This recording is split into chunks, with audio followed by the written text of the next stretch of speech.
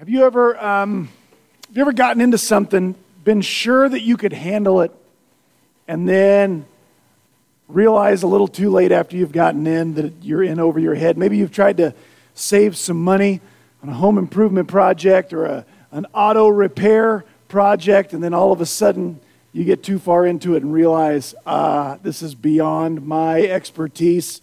I know I tried to save some money. I was going to do Rachel's appendectomy several months ago, and man, when I got in there, I realized I had to take her to the hospital. That was too far.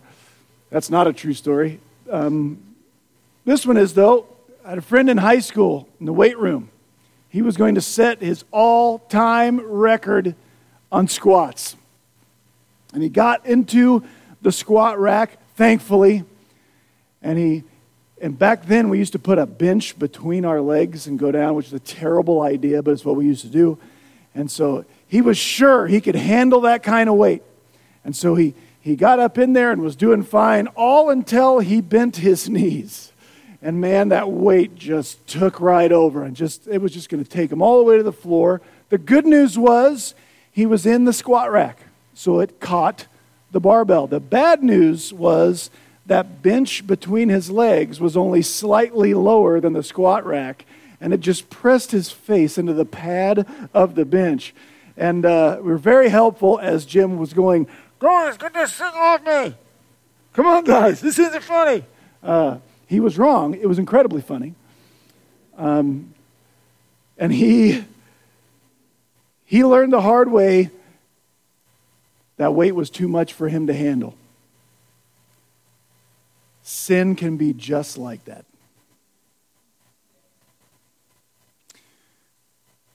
We have temptations, we have things, we have weaknesses, we have habits. Sometimes we think we can handle them. We can trifle with them. We can play with them. And I won't succumb to something like that, or it won't go too far, or I don't have to be careful. I can handle this until we're trapped under the weight of our own failure. And you know, when we get there, if we'll pay attention, what we learn, that our biggest failure was not at the end when we sort of bent our legs and fell. Our biggest mistake was back when we thought we could handle what we were trifling with. This morning in the book of Matthew, I want to study with you a very famous example of just such a situation. Where we're going to pick up is just after the Lord's Supper. Just after Jesus led his disciples through a very bizarre Passover celebration. It would have been a very weird evening, and it's going to get weirder for the disciples. And Jesus is going to warn his disciples of a failure that's coming, especially Peter. And Peter's going to become the example of how dangerous it is to try and trifle with something that Jesus will tell us we are up against. It's destructive. I want to tell the story of Peter's failures all at once. So to do that, we're going to have to skip around a little bit in the book of Matthew. If you see the scripture reading, what we're going to read first is the prediction of Peter's failures. And then we're going to skip over some stuff that we'll come back to starting next week, because I want to skip toward the end of this chapter where we see the results of those things. So that's why we're going to skip around a bit. If you have a Bible open, you can turn it to Matthew chapter 26. We're going to be in verses 31 through 35. I'm going to click one time on there, Seth, and then I think I'll be okay. Matthew chapter 26, beginning in verse 31, reads this way. Then Jesus said to them, "You will all fall away because of me this night. For it is written, I will strike down the shepherd, and the sheep of the flock shall be scattered. But after I've been raised, I'll go ahead of you to Galilee." But Peter said to him, "Even though all may fall away because of you, I will never fall away." Jesus said to Peter, "Truly I say to you that this very night, before a rooster crows, you will deny me 3 times." Peter said to him, "Even if I have to die with you, I will not deny you." All of the disciples said the same thing. to now skip down to verse 69 in the same chapter. Later in that same evening, now Peter was sitting outside the courtyard of the high priest, and a servant girl came to him and said, "You too were with Jesus the Galilean." But Peter denied it before them all, saying, "I do not know what you are talking about."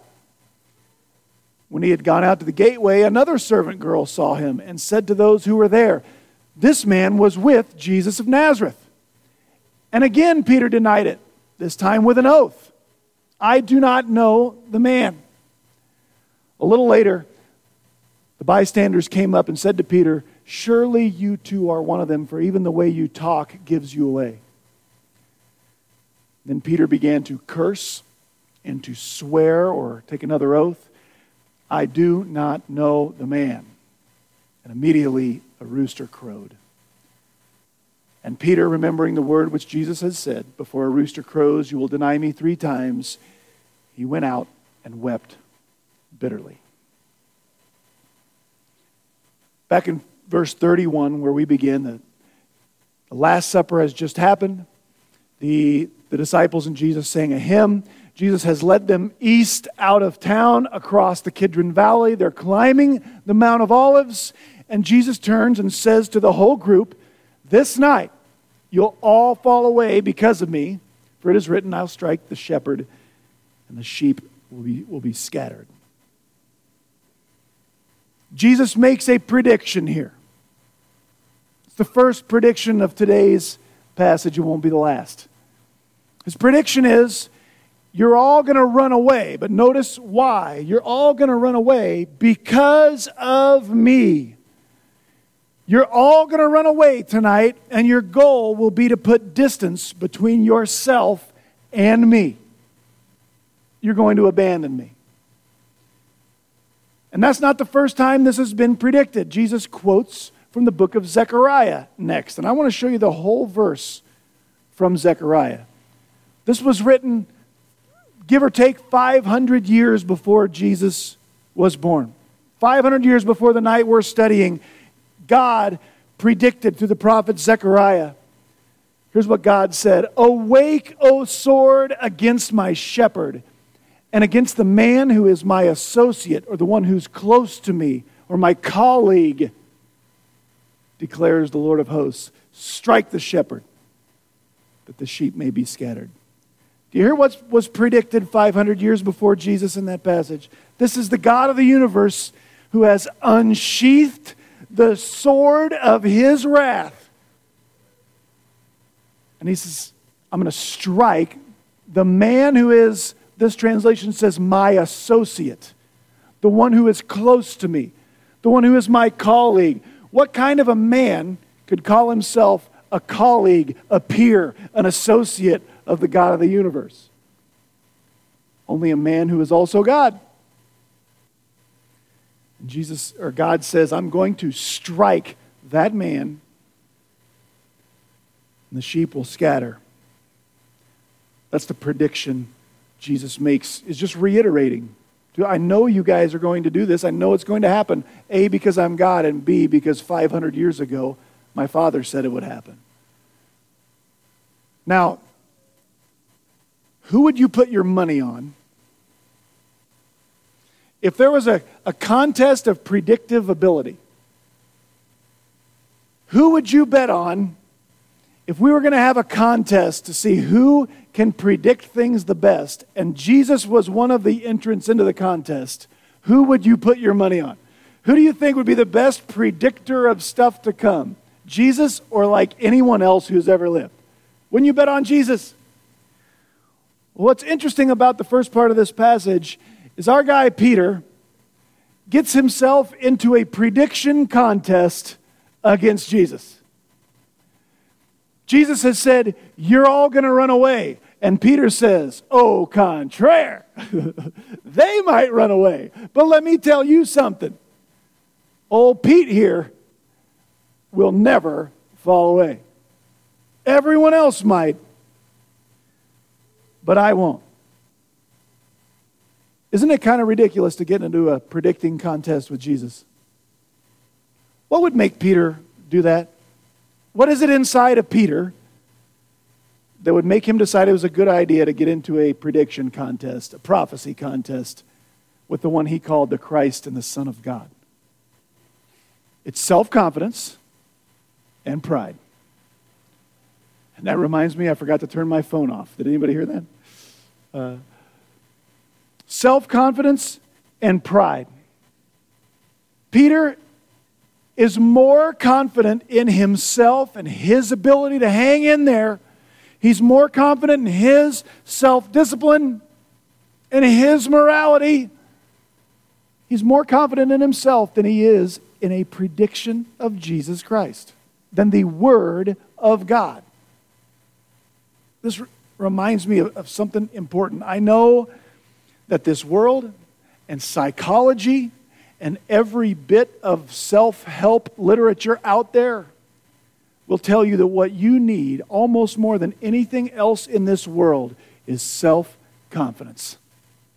You need a high self-esteem. That's what you need. And I'm not going to tell you that what you really need is the opposite of that, to think you're the worstest and the most awful and I think I'll go eat worms. You don't need that either. That's bad also. But the Bible warns us that self-confidence and self-esteem and thinking I can do this and I can achieve and invites a kind of weight we cannot hold up ourselves. The world will teach us we can't hold up. The God of the universe has a vested interest in teaching me, Maxwell, you can't do this on your own. You know why? Because my purpose is to glorify the one who made me. And when I put my hope in my self-confidence, I'm always trying to glorify the one God made and not the one who made me. And when my focus is on glorifying me, and I'm good enough, and I can achieve high enough, and I have enough self-discipline, God has a vested interest to teach me that that is not true, so that I will glorify Him and not me. That's Peter's problem. Self-confidence. And Peter's confidence is pride. Doesn't Peter, according to what he says here, doesn't Peter seem to believe that he is made of better stuff than the rest of the disciples? Isn't that what he says? The rest of these weaklings might fall away, but not me, Lord. Peter's pride makes him want to stand out among his peers in a positive way. That doesn't sound so bad, right?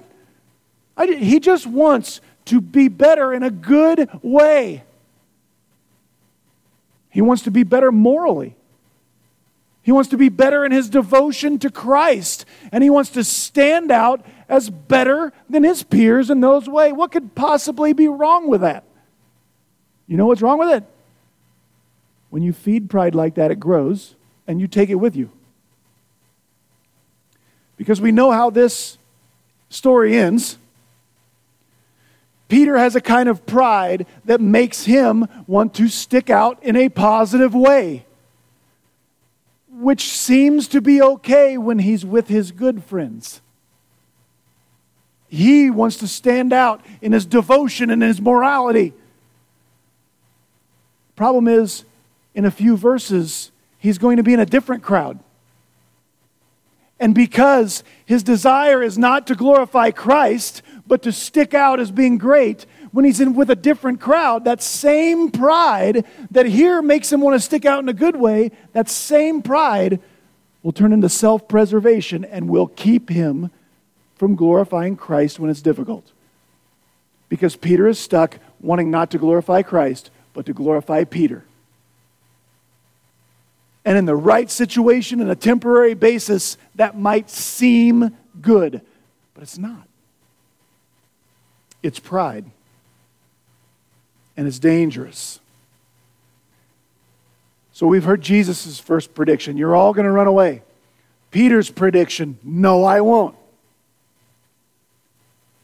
And then Jesus offers a counter prediction in verse 34. It's like Peter hears Jesus' counter prediction and kind of goes, Oh, please, Pete. Come on, Rocky. I see your lousy prediction, and now I raise you even a worse one. He says, not only will you run, everybody's going to run away, but you and your pride, I tell you the truth, it's already dark, it's already late at night, before the sun comes up, before the rooster crows, you are going to deny that the two of us even met, Peter. And you're going to do that 3 times. Threefold repetition in the Bible is used for emphasis, for completeness. Like the living creatures, those angelic beings that surround the throne of God, they don't merely say that God is holy, do they? Even though they'd be right. What do they say? He's holy, holy, holy. He's completely, absolutely holy. What Jesus is predicting is, Peter, you're going to completely and absolutely deny Christ as hard as you can do it. If Peter's paying attention, what should his response be? Right then, Peter, you are walking down a road where you are going to completely and absolutely deny we've ever met.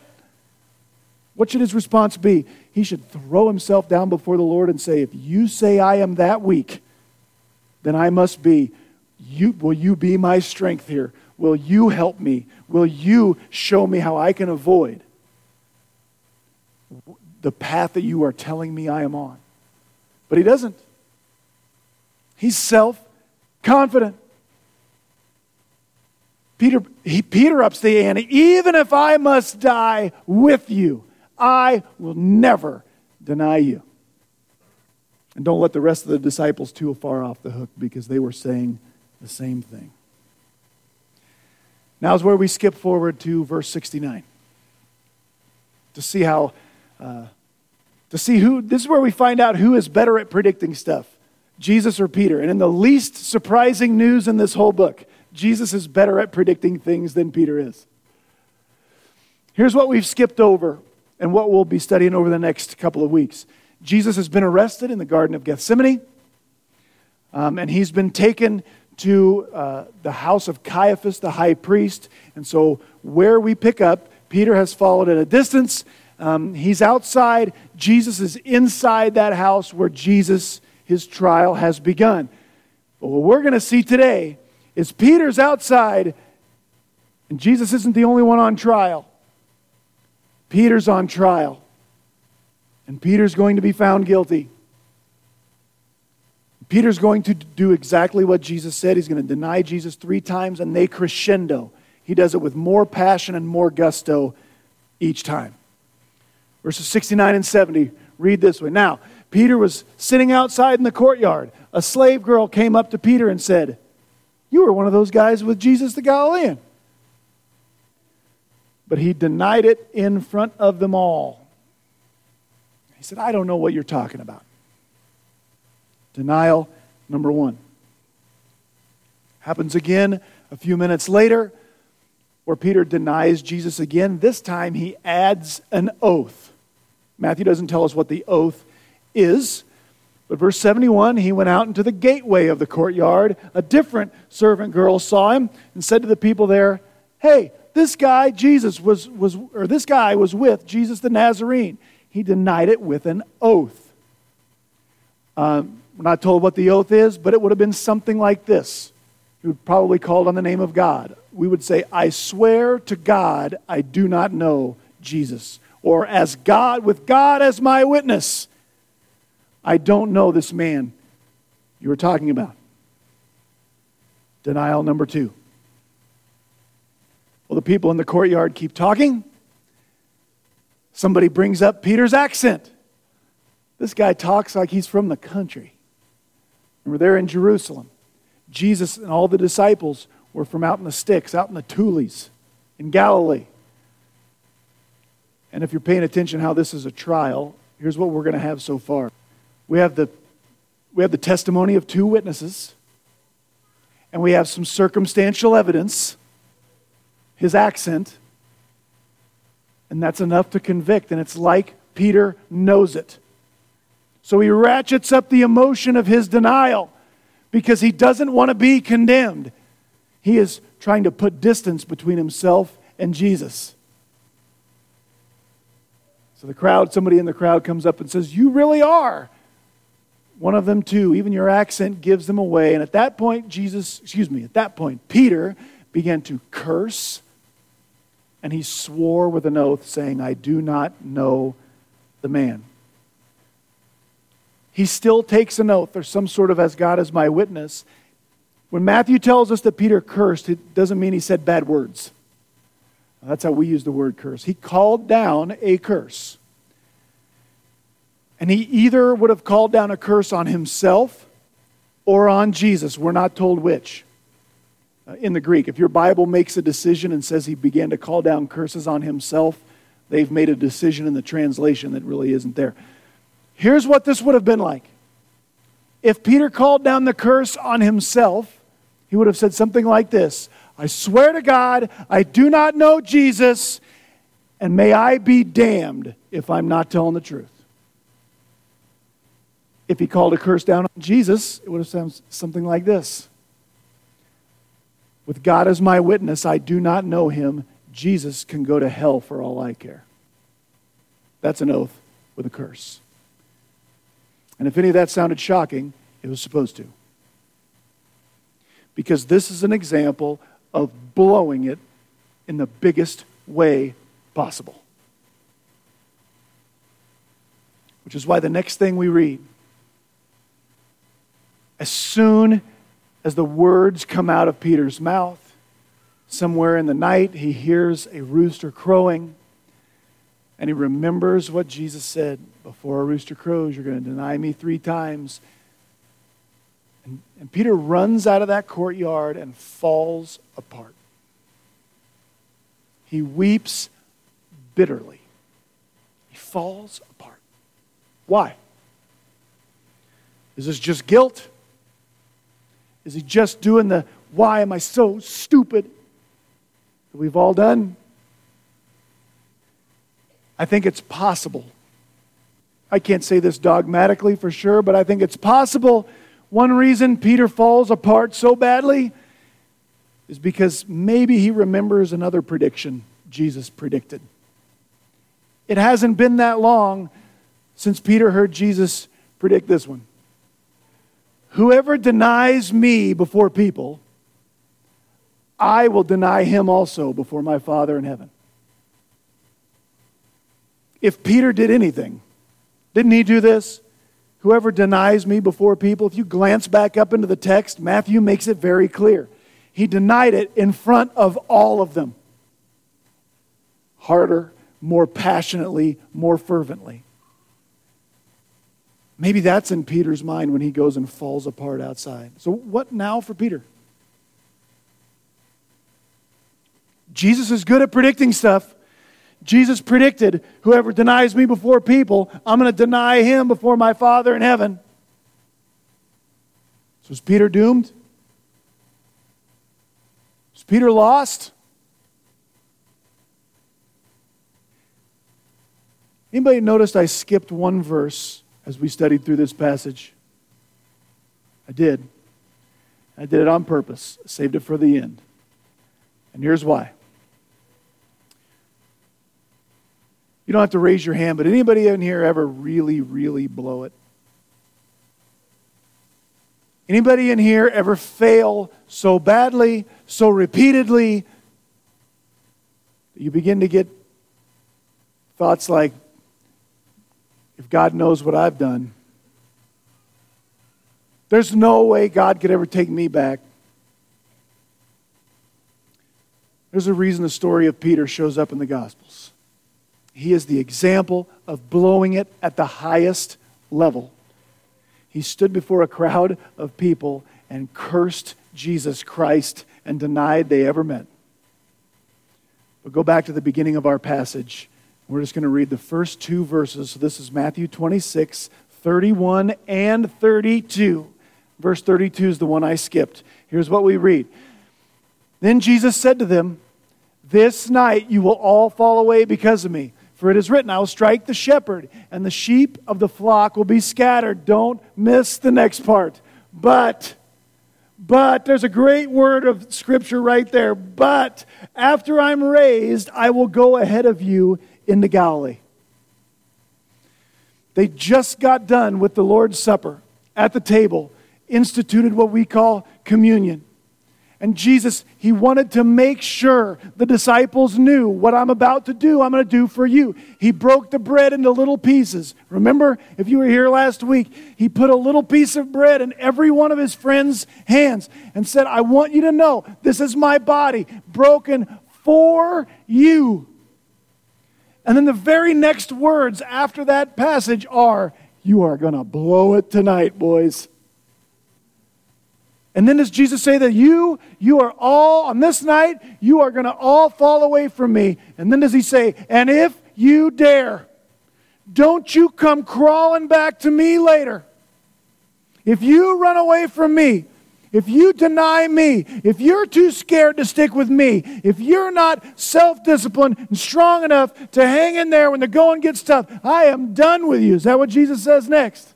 No. He puts a little piece of bread in their hand and says, I'm going to do this for you, and I know you're going to fail, but I'm not done with you.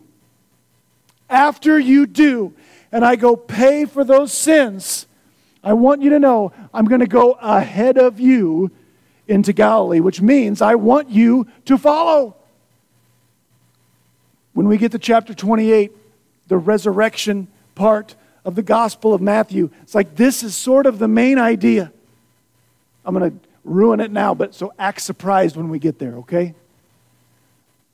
Let's read. This is chapter 28, the very end of this book. This is the resurrection. The women have gone to the tomb. The stone is rolled away. They meet an angel. And the angel said to the women, do not be afraid. I know that you are looking for Jesus, who was crucified. He is not here, for He has been raised, just as He said. Come and see the place where He was lying. Then, ladies, go quickly and tell His disciples He's been raised from the dead. He's going ahead of you into Galilee. You will see Him there. Go tell the boys it's time to come back to Jesus. So they take off. They're doing what they said. It's like Jesus can't wait.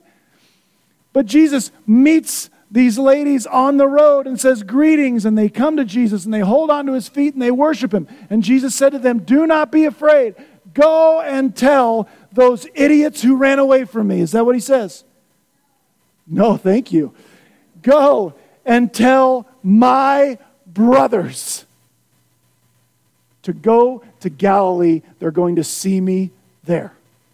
In the other Gospels we read, Mark says, go tell my brothers and Peter. I can't wait to see you again, boys. Come on. I'm not done with you. We got a world to change. I knew ahead of time you were going to fail like that. But you have not out-sinned the blood of God. And you have not out-sinned my love for you. You just have to come back. Jesus gives the invitation before the failure. I love this passage because it reminds us that people who really love Jesus can really, really blow it. They shouldn't want to. They shouldn't try to. But we can. And when you begin to say in your head, whether you formulate the words like this or not, but when you begin to think, I would never fall like that. I have too much self-discipline. I have too much morality and willpower. I could never go there. You've actually taken a very big step toward actually going where you said you wouldn't. God is not glorified in my strength. God is glorified when I admit my weakness and I cling to the one who is strong. People who love Jesus can really, really blow it.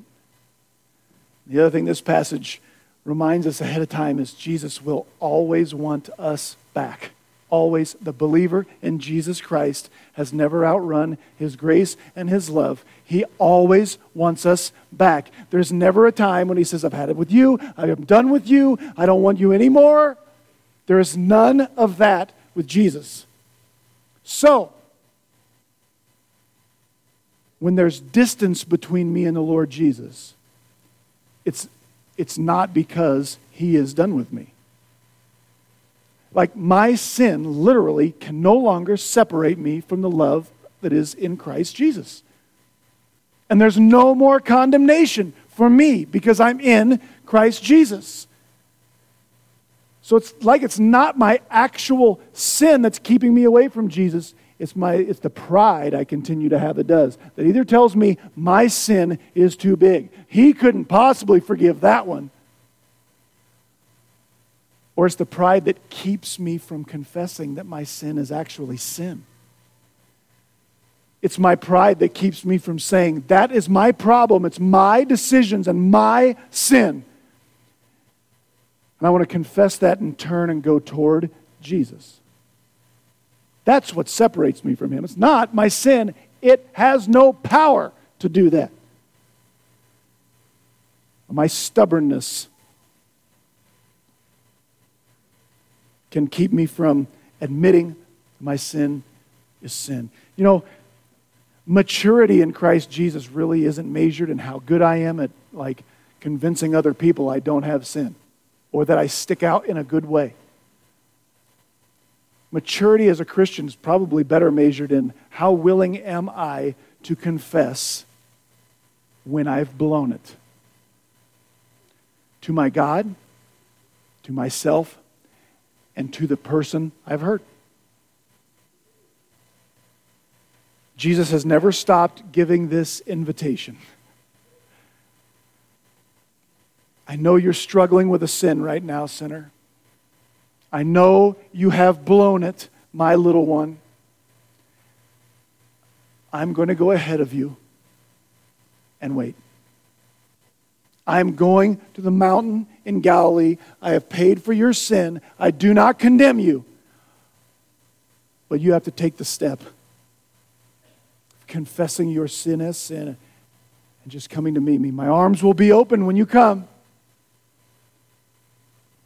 But it is not your sin that separates us. That's been dealt with. It might be something you love more than me. It might be something you refuse to give up. But I'll be ahead of you on that mountain waiting for you to come because I am not done with you. Amen? Let's pray. Our gracious, gracious Father and Lord Jesus Christ. Grace really is amazing. God, thank you that even though you know our failures before we fail them, you know our pride before the fall it causes, that you will never, ever forsake us. You'll never be done with us. God, whoever of my brothers and sisters and friends and visitors you have brought sin issues to their mind this morning, I pray you would encourage them to lay those down, admit to themselves, to whoever else they may need to confess to, that this is my problem. I pray you'd lead us to confess what we need to confess, repent where we need to repent, and I thank you more than anything that you will welcome us back. There is still a world that needs to be changed, and you want to use obedient disciples to do it. Thank you for the grace that saves and for your love which never ends. Thank you for the grace that's greater than all our sin. And we pray all these things in the name of him who guaranteed it for us. Amen.